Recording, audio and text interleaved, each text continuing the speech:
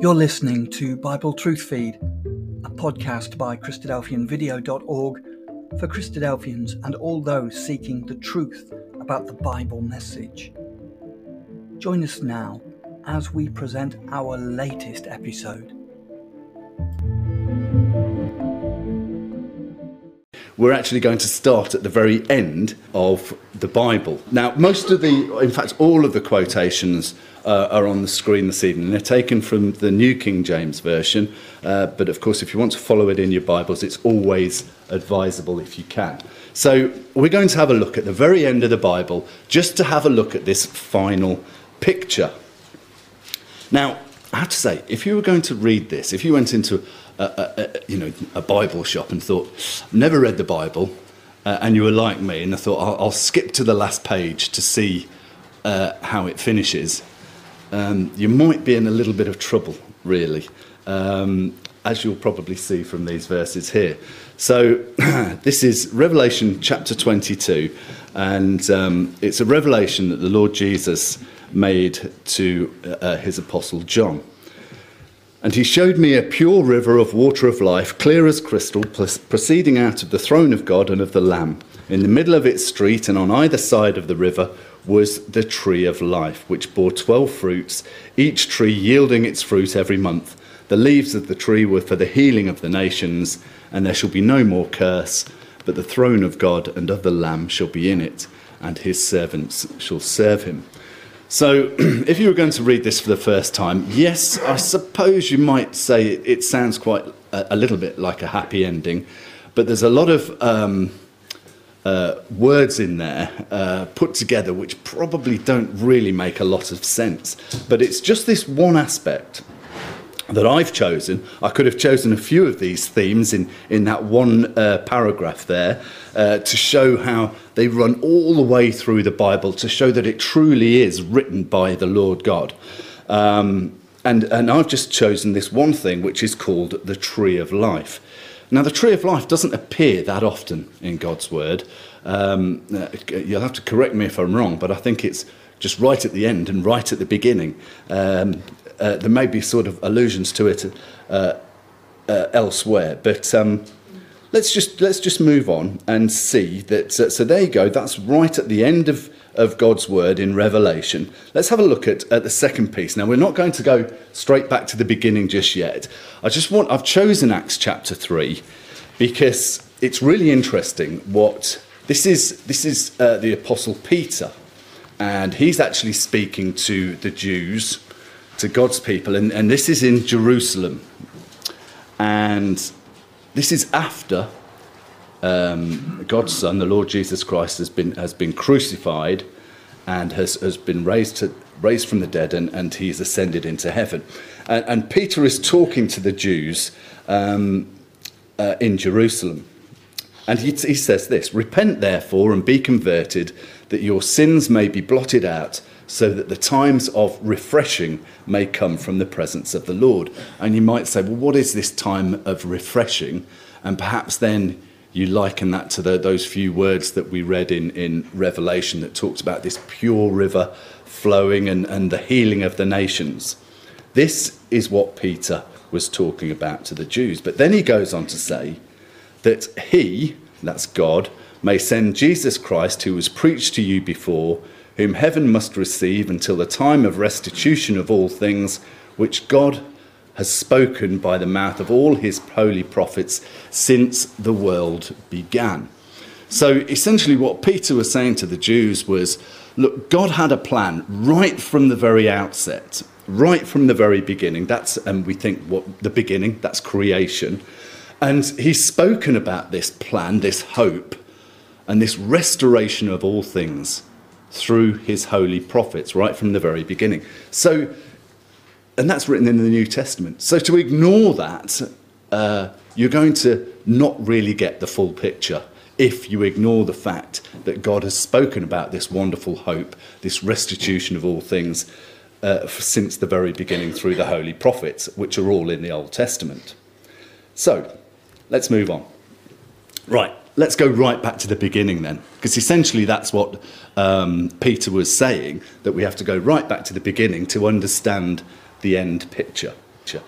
So if we actually turn back to our to Genesis, we see that right at the beginning there was the tree of life that God had planted. In actual fact, there was several trees in the Garden of Eden. There was the tree of knowledge of good and evil, and then there was the tree of life. And you perhaps remember that when Adam and Eve were created, God gave them very simple instructions. He said they could eat from any tree of the fruit from the trees in the Garden of Eden, except for one. You cannot eat from the tree of knowledge of good and evil, and because as soon as you do, you will surely die. So that's essentially what that slide says. Do not eat from the tree of knowledge of good and evil. And they could freely eat from the tree of life at the time. But perhaps, as we know, Adam and Eve, we mentioned this morning, had an inquisitive nature. If somebody says don't, it just makes them even more inquisitive. And they went and ate from the fruit of the tree of knowledge of good and evil. And that was the first sin against God. And because they did, they were condemned to death. And so you might have thought, all right, okay, that's the end. Men and women have sinned against God. Adam and Eve sinned against God. That's the end of God's plan. But not at all. This was absolutely the very beginning of God's plan of salvation. And we'll come on to the centre point of this plan in a short while. And we see that right back in Genesis, that although Adam and Eve were prevented from eating the tree of life, because they'd sinned against God and they were subject to sin and death because of that sin, we know that a seed was replanted. A new seed to a new tree of life was planted way back there in Genesis. And we get this through the curse that God gave onto the serpent who had convinced Eve to eat from the fruit of knowledge of good and evil. And this is what God said to the serpent. Because you have done this, because you convinced Eve to eat of the fruit, you are cursed more than all the cattle and more than every beast of the field. On your belly you shall go, and you shall eat dust all the days of your life.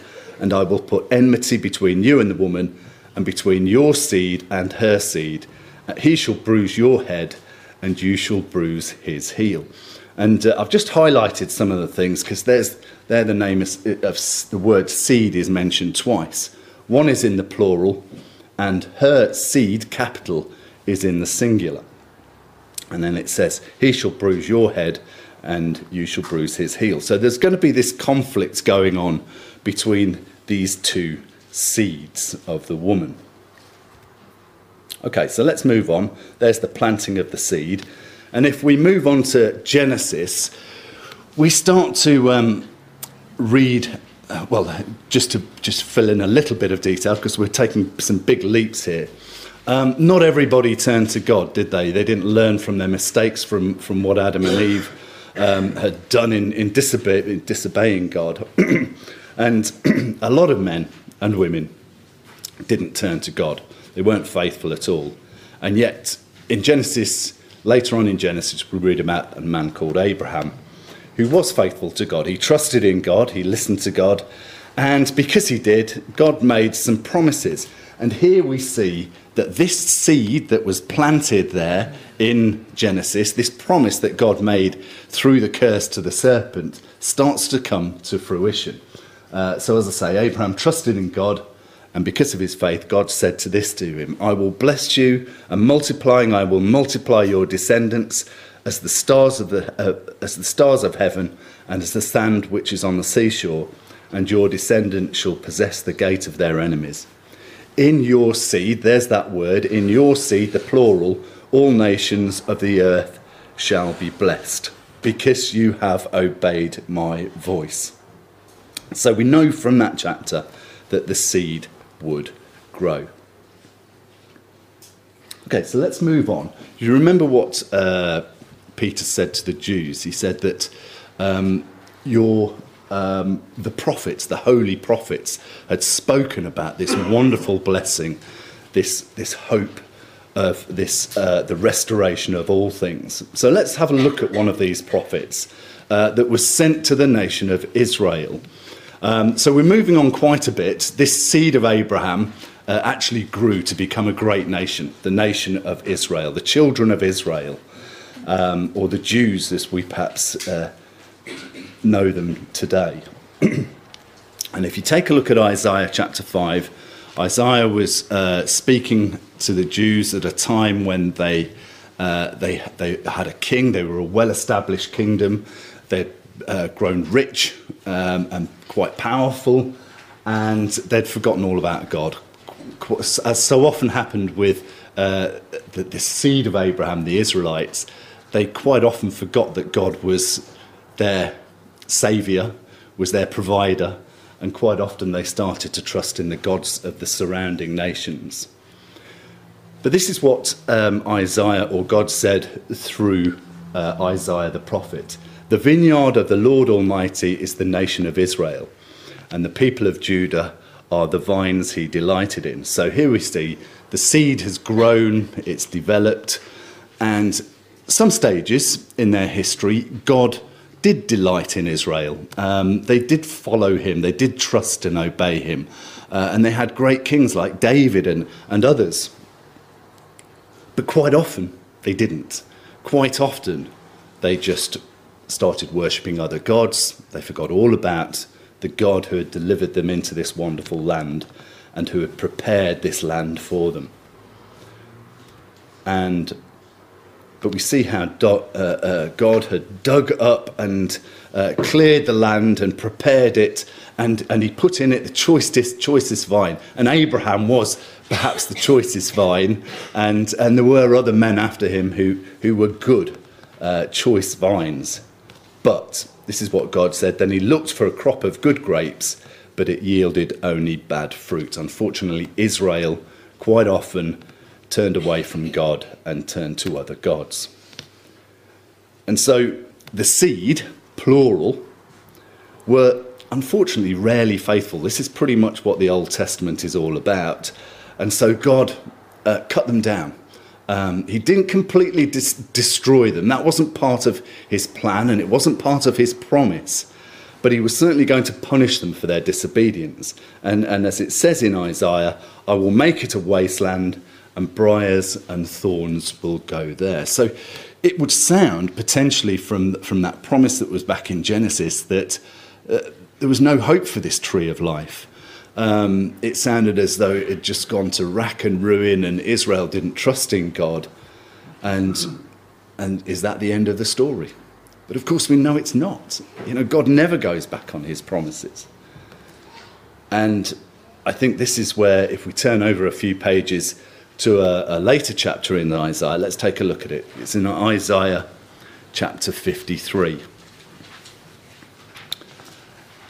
And here we see that God, I think it's in Ezekiel, and it's a wonderful verse. It said that, a bit like a gardener, I don't know whether any of you do any gardening, but you can just crop the top of a plant off, and you can just put it, I'm sure everyone's done it, it's great fun, and you put it in a little jar of water, and this little sprig can start shooting out some little roots. So from an old or a dying plant, you can just put in this little sprig into a little jar of water, and you can see the roots starting to shoot forth.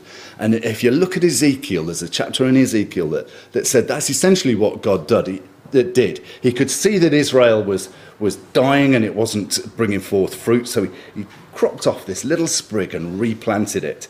And this is what we're going to think about now, because in Isaiah there's this wonderful verse that talks and looks forward to the true seed of the tree of life that would bring life to everybody, not just to the Jews, but to people like us as well. And it was talking about the Lord Jesus Christ. And this was written hundreds of years before he was born. But how accurate these prophecies were that the prophets wrote. And here we go. This is what Isaiah wrote. For he shall grow up before him as a tender plant and as a root out of dry ground. He hath no form nor comeliness, and when we shall see him, there is no beauty that we should desire him. He is despised and rejected of men. So it's a wonderful prophecy, isn't it? When you actually think what the Lord Jesus Christ went through, when God sent Jesus to the people of Israel to save them, that he wasn't welcomed really with open arms, was he? In fact, quite the opposite. They hated him, the Jews did. They wanted the inheritance for themselves, but they certainly didn't want to listen to God, and they weren't going to listen to God's Son either. And he was despised and rejected by the Jews.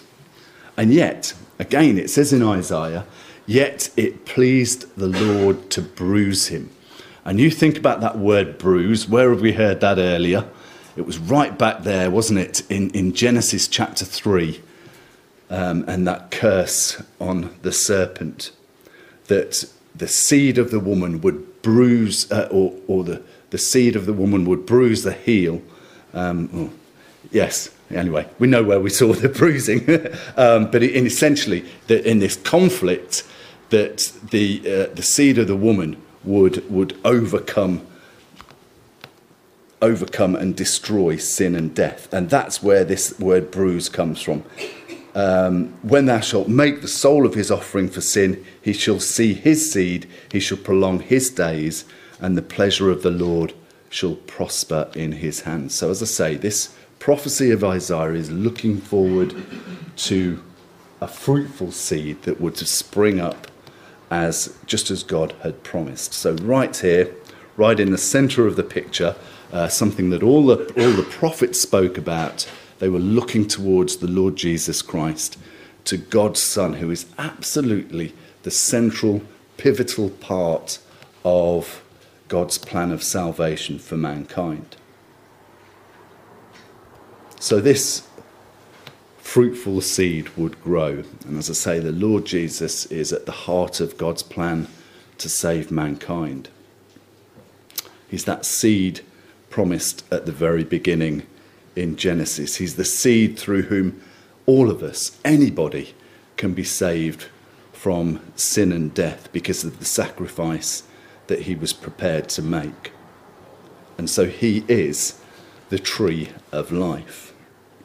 And he always has been, right from the very beginning, from God's initial conception at creation.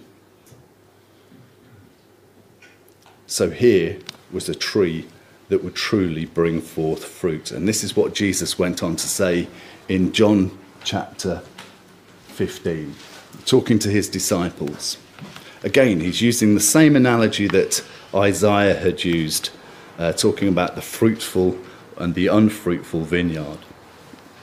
Jesus went on to say, I am the true vine, and my Father is the husbandman. I am the vine, ye are the branches. He that abideth in me, and I in him, the same bringeth forth much fruit, for without me ye can do nothing. If a man abide not in me, he is cast forth as a branch, and is withered, and men gather them, and cast them into the fire, and they are burned. If ye abide in me, and my words abide in you, ye shall ask what ye will, and it shall be done unto you. Herein is my Father glorified, that ye bear much fruit, so shall ye be my disciples. And so what Jesus is saying there is that we too can be part of this final picture. And if we remember those words that we read in Revelation 22, it talked about the tree of life, and its leaves were for the healing of the nation. And essentially, I think that's what God is calling us to be, is to, if we trust and accept God as our Saviour and the Lord Jesus Christ, and if we accept him as our Saviour and we go through the waters of baptism and start a new life in Jesus, we have this wonderful hope that at his return, we too can join him in that kingdom to help in this restoration process, and bringing the world back to glory and to the righteousness that God created it in the first place. But we need to bear fruit now. We need to follow the perfect example of the Lord Jesus Christ that he gave us in the life that he led. And if we do, then we can look forward to what essentially is the harvest. So we know that we're coming towards the end now, don't we? We've seen the seed grow and develop through the nation of Israel, and the fact that the true seed, the singular, is the Lord Jesus Christ, through whom all nations of the earth can be blessed. And then when Jesus returns, there's going to be a harvest where the good fruit is gathered in. Let's just have a look at 1 Corinthians chapter 15 for our final quotation. And hopefully some of these verses, if you read these in isolation without really having an appreciation of the Old Testament, to see how this seed has developed and to read about some of the promises or the wonderful promises about the Lord Jesus Christ in the Old Testament, then reading some of these verses is going to be quite hard, I have to say. Revelation 22 is a very difficult chapter to understand, but even some of these words of the Apostle Paul are difficult to understand if we don't have a real appreciation of the Old Testament. So, talking about this harvest, this resurrection of those who have fallen asleep. But now is Christ risen from the dead, and he has become the first fruits. That's the first harvest of those that slept. Because the Lord Jesus Christ, because he never sinned, sin wasn't able to hold him in the grave, and God raised him up on the first day. And he was the first man to be raised to immortality, giving us all hope that we too can be raised to immortality if we're baptized into his saving name. For since by man came death, by man came also the resurrection of the dead. As we read earlier in Genesis, for as in Adam all die, even so Christ shall all be made alive. And then we get these wonderful words of this hope of resurrection for those who have fallen asleep. In a moment, in the twinkling of an eye, at the last trump, for the trumpet shall sound, and the dead shall be raised incorruptible, and we shall all be changed. For this corruptible must put on incorruption, and this mortal must put on immortality. So when this corruptible shall have put on incorruption, and this mortal shall have put on immortality, then shall be brought to pass the saying that is written, death is swallowed up in victory. And of course, that goes back again to this conflict that we read about in Genesis between the seed of the woman and the seed of the serpent, and this struggle between good and evil that has always been there will finally be overcome because of what Jesus accomplished. So that's it. That is the final picture. The picture of the tree of life, which was there in the Garden of Eden, but now restored again, right at the end of God's word in Revelation 22, with the establishment of the kingdom. We know that the Lord Jesus Christ is going to return. He is going to raise those who have been faithful from the sleep of death, and he's going to rule over an earth that is filled with righteousness.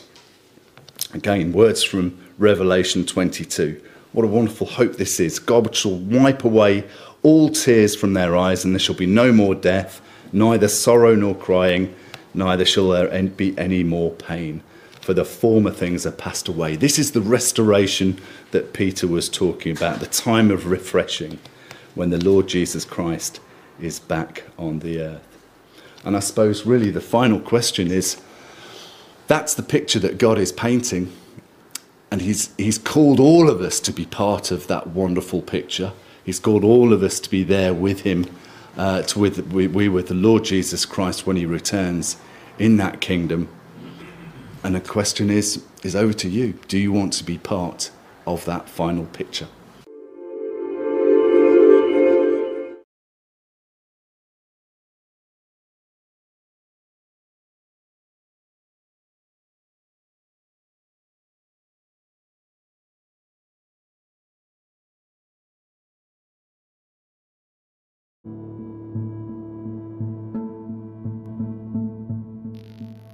Thank you for joining us. We hope you found the episode helpful.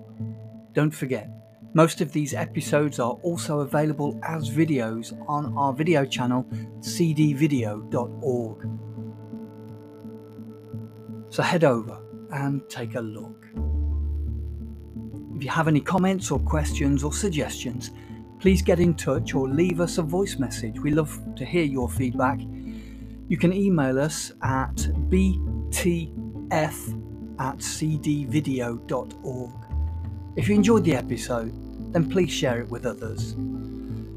Until next time, may God bless you in your studies and your walk towards God's kingdom. Amen.